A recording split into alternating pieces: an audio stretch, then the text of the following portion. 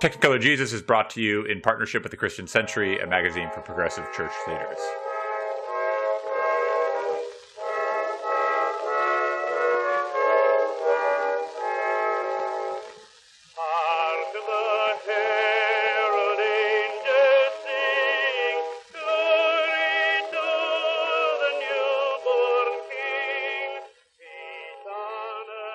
Hey everyone, this is Technicolor Jesus, where we talk movies and pop culture with an eye for pastors, preachers, and Sunday school teachers. Today, we are inviting back some of our good friends to talk about their favorite Christmas movie scenes. It is our annual Christmas movie extravaganza. My name is Adam, and I am a scholar, minister, and teacher in Pennsylvania. And I'm Matt, and I'm the pastor at University Presbyterian Church in Austin, Texas. And if you're new to the show, here's how it works. We invited some former guests to come back on the show to talk about one of their favorite scenes from Christmas pop culture. But before we do that, Matt, what Christmas scene stands out to you as relevant for our work and ministry in theology and life? So I'm going to talk about a TV show. There's like a series of Christmas episodes that is part of my kind of like Christmas prep ritual. Couple from The West Wing, couple of Aaron Sorkin pieces, but like one of them that I come back to year after year is Regional Holiday Music, which is Community season 3 episode 10, airs December 2011. Community, if you were not in with me at the time, is an NBC sitcom that ran for a few years about a bunch of super jaded, sarcastic folks who go to a community college and hang out in this one study group together. The show is always layered with a lot of references, a lot of pop culture awareness, a lot of zeitgeist awareness, and this episode is no different. Our Regional Holiday Music is a ripoff of Glee. It is a takedown of Glee. This is December 2011, so the show Glee is at the height of its powers. And the conceit in this episode is that the local Greendale Community College Glee Club has all gone into inpatient psychiatric care. And so the study group is asked to fill in for the upcoming holiday extravaganza. Now, none of the people in the study group have any interest in this whatsoever. I mean, Glee, the kind of disposition of Glee is the exact opposite of the disposition of anybody in the Greendale study group, which by this point has become kind of a hive of bitter, sarcastic, jaded folks who would have no interest in either a Glee Club or like cheer of any kind. But as the episode goes on, the show suggests that some of this Glee is kind of contagious. The Glee Club director, which is a guest appearance by then SNL star Taran Killam, the Glee Club has a way of infecting folks. They turn into zombie versions of themselves, except that the zombies are the ones with energy and pep and without all of the usual disaffection that our protagonists constantly exhibit. And this happens with musical numbers. The show is based on this series of one-on-one musical numbers in which one character sings something that compels the other character to then join into the Glee Club and join into the kind of spirit of the season. The best one of these, in the scene that I will go back to, is the Troy and Abed rap, Christmas Infiltration, when Danny Pudi's Abed suggests to Donald Glover's Troy, who is a Jehovah's Witness on the show, that he can still celebrate Christmas if he goes undercover to infiltrate all the Christians who are celebrating it and learn about their customs and take them down from the inside, so that he has permission to therefore be gleeful. Let's hear a few seconds of that.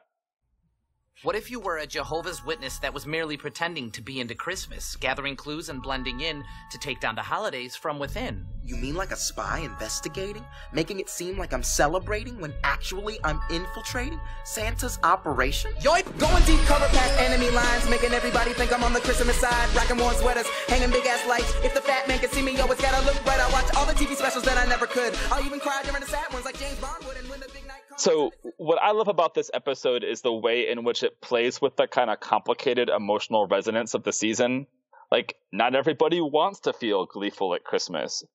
But there is something kind of weirdly contagious and kind of terrifying about it at times. Like, what if I don't feel the same pep that everybody else in the room feels? And what the episode so perfectly undercuts is the idea that Christmas is some kind of required emotional state, which is why I come back to it over and over.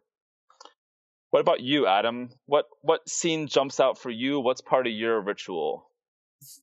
So we're thinking on the same wavelength, because the scene that I love, that if I know it's coming up because it's always on TV, I will stick around for, is in The Christmas Story, where the protagonist Ralphie beats the hell out of the bully.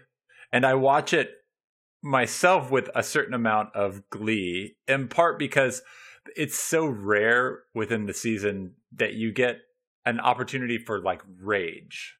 And this shows up in a couple of other places. And so anytime someone is raging during Christmas, I find some like deep connection with them. Also in the National Lampoon's Christmas Vacation, where Chevy Chase sort of goes off the deep end because he doesn't get the Christmas bonus.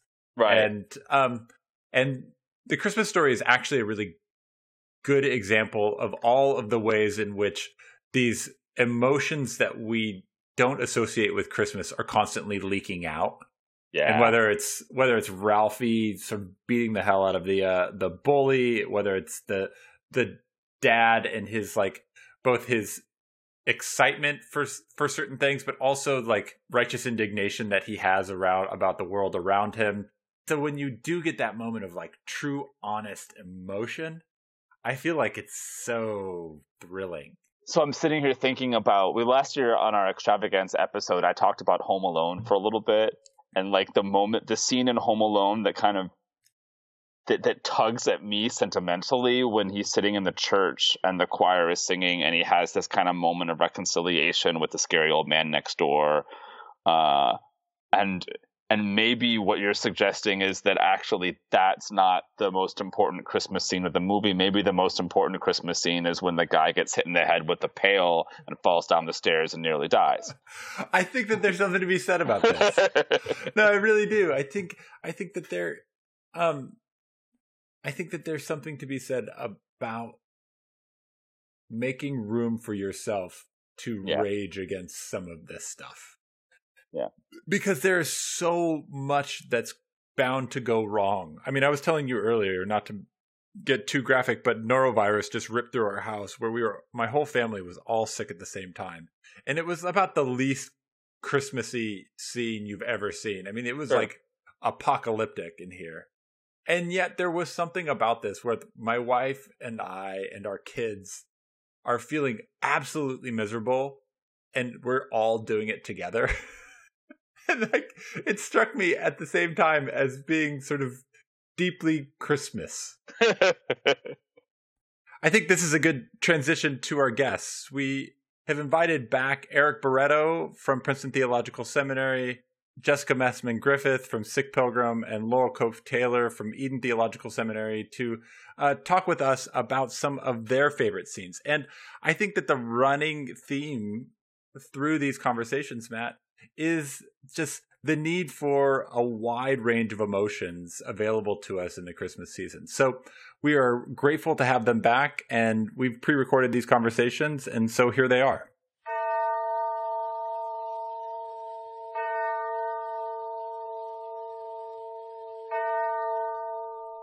Hey, everybody. I'm here with Eric Barreto, who is the Weyerhaeuser Chair, Associate Chair of New Testament. Did I get this right? Those are all in the wrong order. Or the Weyerhaeuser Associate Professor of New Testament. It makes for a great business card. Right. Okay. So Eric is here, and he is going to tell us about one of his favorite Christmas scenes. So for some reason, the first movie that came to mind was Trading Places. A movie that came out in the 80s. Dan Aykroyd, Eddie Murphy. Yeah, 1983. John Landis. 83. Man. See, and it feels like such an 80s movie, including all the scenes that make you cringe because, we've changed in good ways since then. Right. But the basic idea is, Eddie Murphy is a homeless guy and these two rich guys decide to ruin their partners or their business partner's life. in this sociological experiment to lift up this homeless guy, and they do it all for $1. But my favorite scene is at the end when Dan Aykroyd, Eddie Murphy together conspire against these two rich guys, and they have this scene at the floor of the stock market, and they're trading orange futures or something like that. Right. It's one of the most like confusing yes. like economic questions in movies of the last 25, 30 years. But I was Googling it, and apparently like Bloomberg thinks like it actually educated a whole generation of people about markets. Like it was like the clearest, like it doesn't make any sense, right? But it's the clearest explanation of futures markets. But in the scene, it's kind of this triumphal moment. They also bet $1 over the fate of these two old rich guys. The Dukes. Yes. The Dukes, that's right. And they end up at the end of the movie happy, their feet up on some beach with cocktails in their hands, living life happily. It's a very funny culminating scene. So tell me the movie takes place at Christmas. It is ostensibly a Christmas movie in the sense that everything sort of happens around the holidays. Right. Why this movie with regard to Christmas? Well, I think part of it was, I've been thinking a lot about this in my own work. So you have it's a David and Goliath story, except with a little twist, right? Because a Goliath becomes a David, and then eventually the David pairs up with another David, and they take down other Goliaths. So it's this very kind of stereotypical story about the little guys beating the powerful. So, and that might be something that resonates with us in Christmas. But I've also been wondering I've started to wonder, how is it that they actually do this? They use the tools of the powerful. Eddie Murphy and Dan Aykroyd use the tools of the powerful. They use deception. They use greed. They use the irrationality of markets. And I have to wonder, even in the end, even though they end up on a beach happy, are they heroes in this story? And it makes me wonder about the kind of language and the kind of language that we use and that Scripture uses to clothe Jesus' victory. So how do we describe Jesus' victory? Do we use the language of empire and the powerful to describe, say, what the incarnation is or what the parousia is? And in using that language, do we lose something in the midst of that? Do we strip Jesus of his ability to be a hero in the story by tying him too close to imperial language or imperial ideology? And I don't know how to answer that, but I think that's one reason the story's been coming to me. How do we talk about the nativity in a way that's true to its radical nature, but also doesn't kind of sell out to empire's ideas? Right. Yeah. And I mean, if you think about the nativity, it's an arrival. It's an entry in its own way. And in a context where triumphal entry is an important part of the political theater, like how in the nativity is Jesus' entry into this very fraught political landscape different than anything you would expect from someone who's supposed to be a king or powerful. Right. And can we in any way avoid using the language of the powerful, of the king, of the empire? Because that's the biggest language that we seem to have. So even it eventually becomes gospel in English, but in Greek it's euangelion. It literally means good announcement. Yeah. But that same word is used to announce the birth of new emperors, right? Like that's how you talk about this kind of arrival, this kind of moment where the world is turning. And how much do you have to buy into that ideology, even in the basic use of that language? But so let me push back for just a second, though. Yeah, please do. Because you have these symbols, and I think one of the disconcerting parts of being in a subordinate position with relation to power is that you really can't opt out of the social symbolic equilibrium of the context, right? You're caught in it. Yes. As much as you'd like to not use it, the world won't let you. Right. And so to the extent that you can't opt out, what other strategies to try and disrupt the powerful are left to you except to take this language and to try and mess with it, right? To try and like subvert it, use it in new directions, try and find some sort of like new semiotic way to like press it. I think about the work. There's Michel de Certeau talks about capturing language. He was in Paris in the '67 student riots, and he's seeing them take the language of the Academy and reroute it in new different ways in order to sort of subvert the Academy. And I'm wondering, to what extent is it also necessary to take something like Evangelion or even like the cross, a symbol of imperial execution, and reroute it, because that's really the only option left. No, I think that's right. I think, and I think so here, post-colonial stuff really helps us, right? So when we think about things like hybridity and other concepts, it kind of creates a space between just accommodation and just resistance. Like it's always a mixture of accommodation and resistance that we're a part of. And we can't escape it, you're right. And I think in some ways maybe we shouldn't want to escape it. Like it's incarnational. It's that cultural space into which we're called. But I wonder if what's necessary is for us to count the costs of buying into that language, of using those images, that it's not free. It comes at a cost to our souls. And maybe it's a cost worth paying, but it's a cost nonetheless that I think we need to really be aware of. Well, and it's a cost that not just the people who are forced to use it have to pay. It's a tax levied by the powerful on them as well. And it is, and that some people pay a higher rate than others. It's of course, right? I mean, and that there's real consequence to this. I think about Luke's gospel, and Quirinius's census has some sort of cost, right? Like the idea that you're going to try and order the world, which is a strange thing to begin with, right? Like that you would count a census in order to group everyone together so that you know how to better manage, how to extract the most out of them. Yes, right? And so in order to do that, you lay an incredible imposition upon the lives of someone like Mary and Joseph, who don't move easily, especially as a pregnant woman.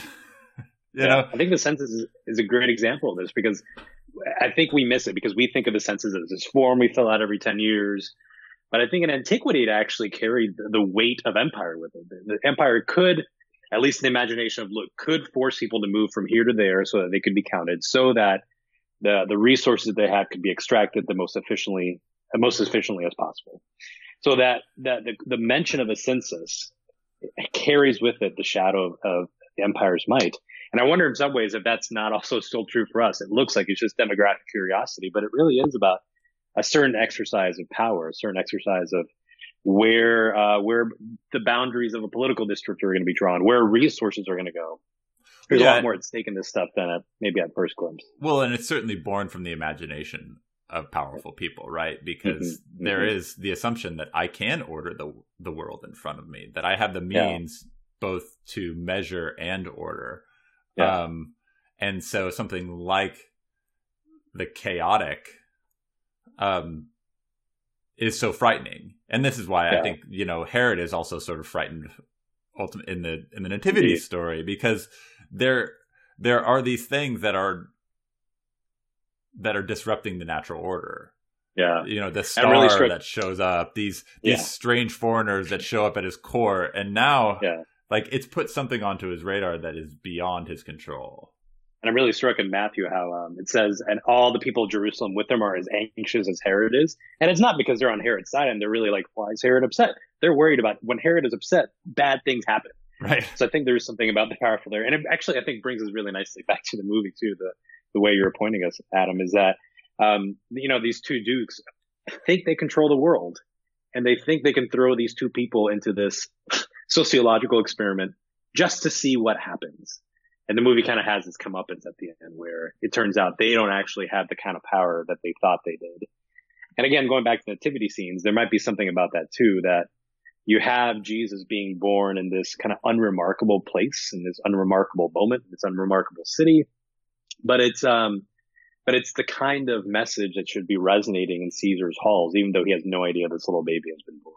I think that's kind of part of Luke's literary project, is that he keeps punctuating those first two chapters with bigger historical moments. So when the census happens, when this guy is Caesar, when this guy is king locally, that's audacious to say this little story about this little baby in the middle of nowhere needs to be recorded alongside these massive historical moments. there's an audacity to that I think reflects the fragility of the powerful, or at least Luke's vision of fragility of the powerful in his own time. Well, Eric, thanks so much for jumping on and having a conversation with us this Christmas, and hopefully sometime soon we'll have another conversation. I would love to. Thanks, Adam. Yeah, Merry Christmas. Merry Christmas.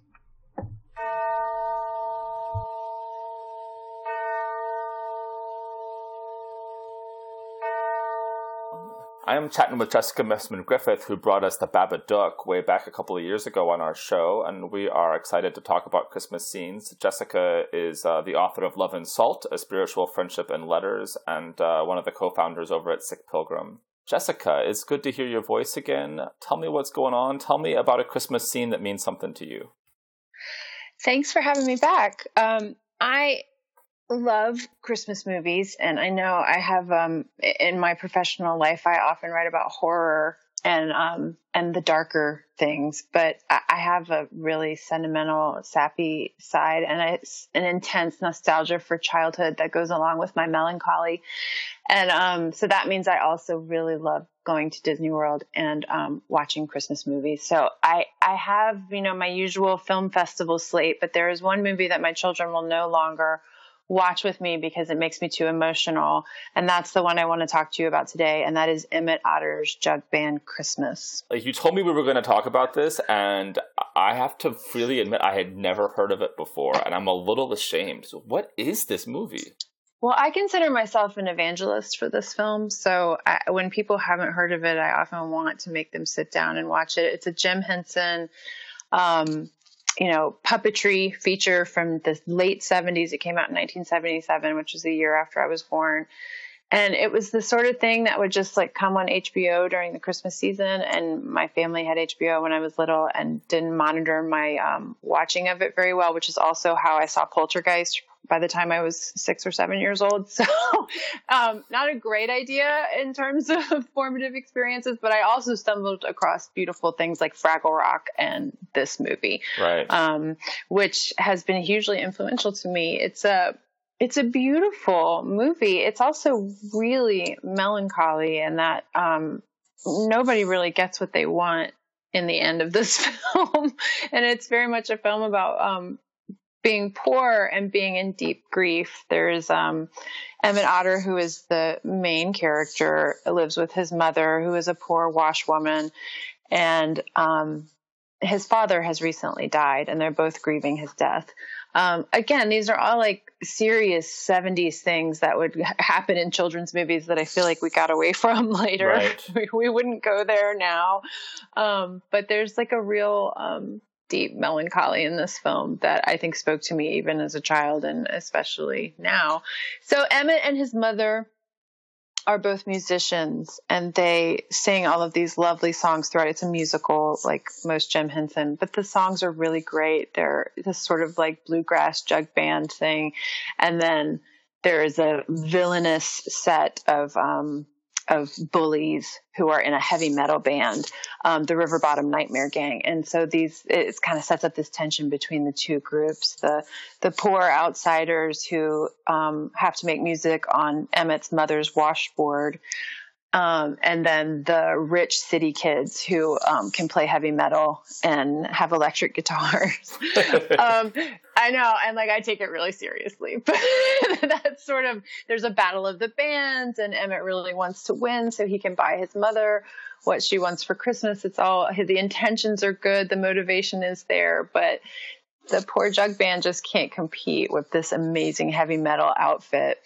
And so in the end, I don't want to give too many spoilers, but what happens is, though people don't necessarily get what they think they want, there's a beautiful message about coming together as a family and making that music within your community. So there's this lovely, we're all going to rally around each other. And then in the end, things work out in a different way that is even more beautiful than they could have imagined. So they don't get the material things they wanted, but they get something much better. It's a beautiful message, but it's also extremely, all of these lovely songs that just make you want to weep, and therefore your kids don't want to watch it with you anymore. So yes, So is there a moment, is there a scene in here that when you think about this movie, you think like that's the kind of touchstone moment for me that sums it up, or that speaks to me? Oh yeah. Well, there's this beautiful recurring song that Emmett's practicing his song with his jug band, and at the same time he doesn't realize his mother has entered the same battle of the bands to sing, to try to win him what he wants for Christmas. And so you get to see each of them rehearsing throughout. And Emmett's mother's song is this beautiful old spiritual. And then in the end, the two songs come together. And when the two songs come together, they realize that what was missing was the other song and the other person. So it's that moment in the end when they're all walking home dispirited from having lost the battle of the bands, and everything is awful and no one has Christmas presents, but they all start singing their songs independently, and then they come together in this beautiful way. And of course that, turns on all the waterworks for me.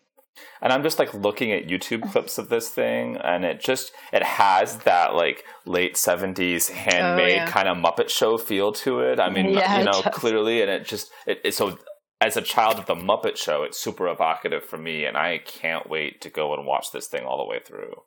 Yeah, it's so great. And it's really funny and witty in the way that the Muppet Show was too. Like there's real emotion in it. And I get a little bit overwrought by it because it reminds me of my own childhood so much, but it's got all of that wit and humor of the Muppet Show. And the first song in it is this great, this just like an old bluegrass tune about grandma's bathing suit, and how this extremely corpulent grandmother who had a bathing suit that hung on the wash line, and all the wonderful uses for it. And it's just one of the wittiest, most hilarious songs in a children's film ever. So I just highly recommend it to anyone who hasn't seen it. You've got to put it on your list for your family watching. There you have it, folks. Emmett Otter's Jug Band Christmas. That is a Technicolor Jesus recommendation to you, a Jessica Messman Griffith recommendation to you. Jessica, thanks so much for joining up with us. Good to hear your voice.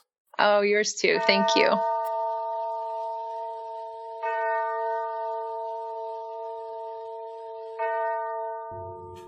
All right, I'm here with Laurel Cope Taylor, who is the assistant professor of Old Testament at Eden Theological Seminary in St. Louis. And Laurel is here to tell us about one of her favorite Christmas scenes. It's one that you might not expect or probably haven't seen. So, Laurel, give us a rundown of the scene and why you think it's important for us as ministers, as theologians, as people who care about movies and ministry. Yeah, so my favorite scene from a Christmas movie is one of the deleted scenes from Love Actually. And I know that the movie itself, a lot of people love it, but it's also really problematic. And right now, when we're a bunch more aware of sexual harassment in the workplace, there's problems there. But that's not in this particular scene that got deleted. This is a scene. So Emma Thompson's character has this kind of obnoxious son. And there used to be a scene where her love for her obnoxious son comes through because he gets in trouble at school for writing an essay that his Christmas wish is to be able to see people's farts. As you do. Yeah. And so, like, there's this stern headmistress, right? And she's called both the boy and his mother into her office to give them a talking to about his essay about wanting to see people's farts. And instead of being mad at her son, she just loves him so much for wanting to see people's farts. And that scene got deleted. And because that scene got deleted, you never meet the headmistress. And so the headmistress has her own scene, and the scene about the headmistress and the love in her life is the one that's my favorite scene. And I think, like, under the deleted scenes, it's called How Was Today? And she goes home, and her partner is terminally ill. And she comes home to her terminally ill partner, and the two of them talk about how their day was, and her partner teases her about being pompous, about this boy who wanted to see people's farts, and about buying sausages that have asparagus and apple in them instead of just regular sausages. And that's love, that relationship, that love for somebody who you're able to be completely annoyed by and love the same things that you're completely annoyed by. And it's also grief. Right. It's also like what makes it grief is that love is so intense, because the scene sort of concludes by saying that, you know, by the time you get to the nativity play at the end of the movie, the headmistress's partner has died.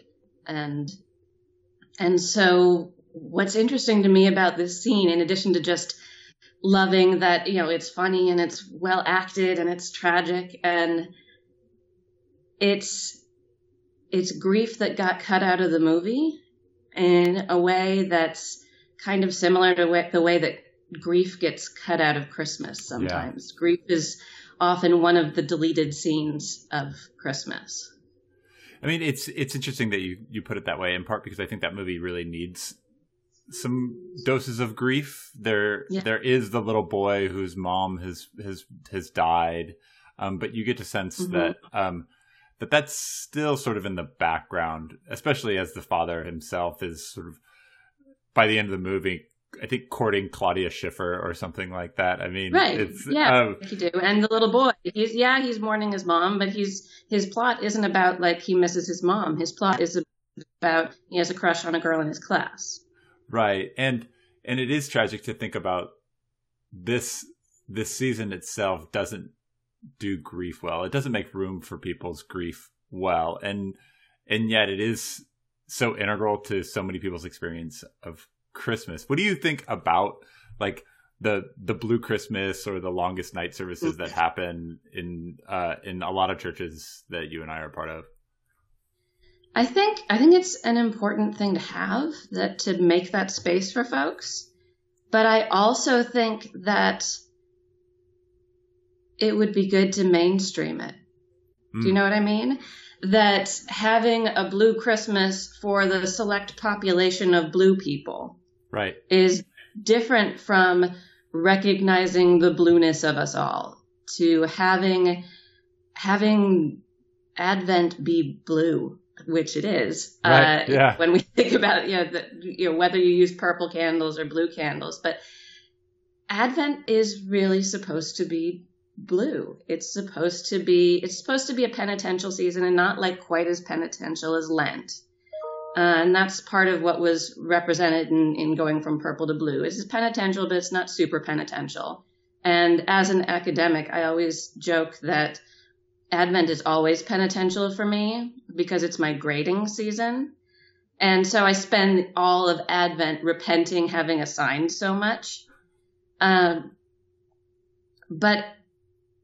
there's really an extent to which Advent gets lost. And so I have two of my closest friends recently lost close family members, like in the last month, to brief but acute illness. And it has me thinking more about grief. And it also has me wondering if the people who are grieving aren't the people who are doing Advent right.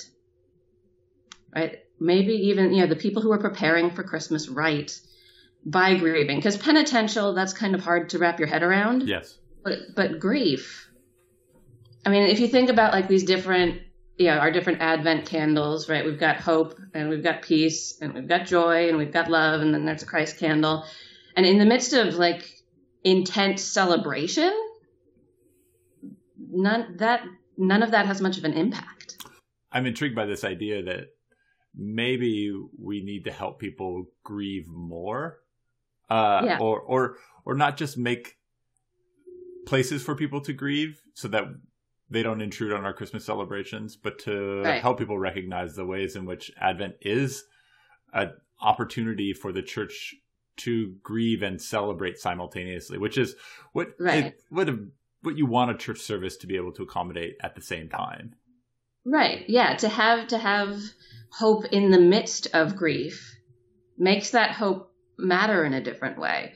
right? To have joy in the midst of grief, to have love in the midst of grief, to find peace in the midst of grief, right? All of those things are, I think, what makes it possible to find Christ in the midst of grief. And it's not just folks who are currently experiencing grief because of particular life circumstances. It's not just that grief is for a particular group of people, but at least in the circles that I run in, we're in a period of ongoing grief for the state of humanity.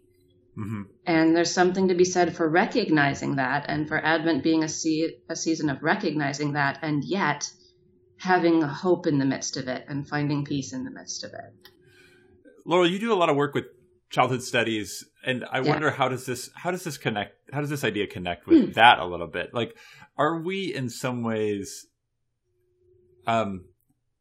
hindering our kids in teaching them not only what Advent is, but what grieving might look like if we continue to just see this as a celebratory season rather than a penitential one? I think there's always teaching going on, right? There's the explicit curriculum of what we tell kids about Christmas and what we tell kids about Advent and whether we tell kids about Advent. But, there's always the implicit curriculum of how we're telling it. And there's always the null curriculum of what we're leaving out. Mm-hmm.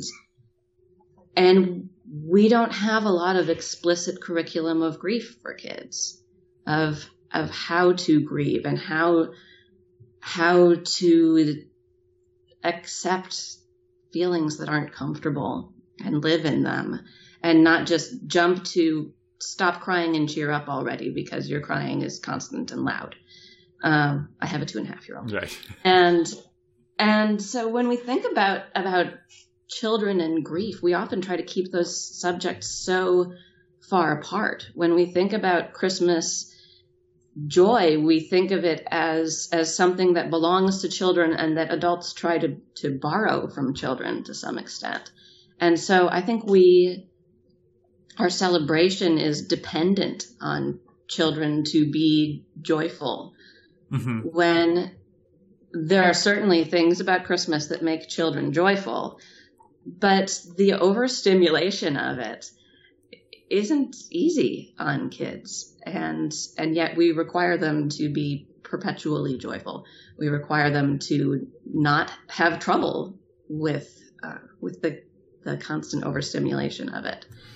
Because we're dependent on them to be the embodiment of the joy that, if you listen to a lot of Christmas music, is really just trying so hard for nostalgia, is striving so hard for what Christmas was when you were a kid.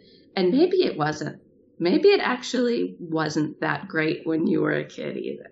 So finally, like, what other Christmas movie would you advocate for? Maybe not because of this same theme, but just because you think it's an appropriate addition to Christmas canon. I am a big fan on the sentimental end of things of Rudolph the Red-Nosed Reindeer. The Rankin Bass one? Yes, the Rankin Bass one. Not the creepy sequel. Because it's really creepy. I don't know how they managed to make reindeer that creepy.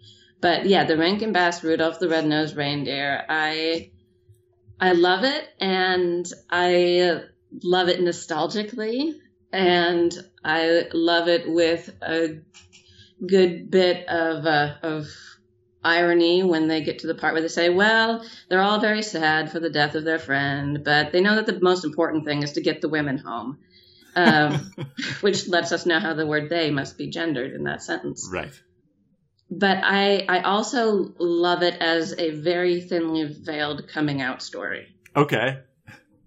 That there is more gay coding in Rudolph the Red-Nosed Reindeer than you see in a lot of Christmas movies, and I really appreciate that. Rudolph has this dad who was trying to get him to hide, and he's like, no, you're going to be like everyone else, and there are more important things than comfort, like self-respect. Is what his dad tells him when he puts that thing on his nose, right? Laurel, thanks for hanging out with us. Thanks for talking. I appreciate it. And hopefully we'll talk again soon. Yes, I hope so. Thanks so much for having me on. All right. Merry Christmas. All right. Merry Christmas.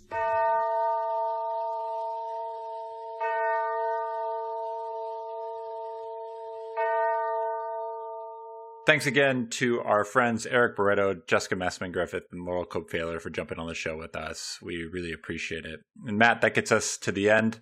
Special thanks again to our friends at the Christian Century who have been so great to us this year. We're so thankful for our partnership with them. If you're listening and you don't yet subscribe to the Century, Technicolor Jesus listeners can get a free trial magazine subscription. For more information, visit christiancentury.org/podcast offer. Special thanks also to Garrett Muskowski, who's helping us out. And special thanks to you, Matt. Matt, it's the end of the year, and I'm grateful for you as a friend and as someone who continues to journey on with me on this strange show of ours. Adam, I feel like you're forcing a holiday emotion on me, and I don't fully appreciate it. Come on, give me no. Give me one. Can we do it? Let's have a podcast hug. Podcast hug. Merry Merry Christmas to you, Adam. Merry Christmas.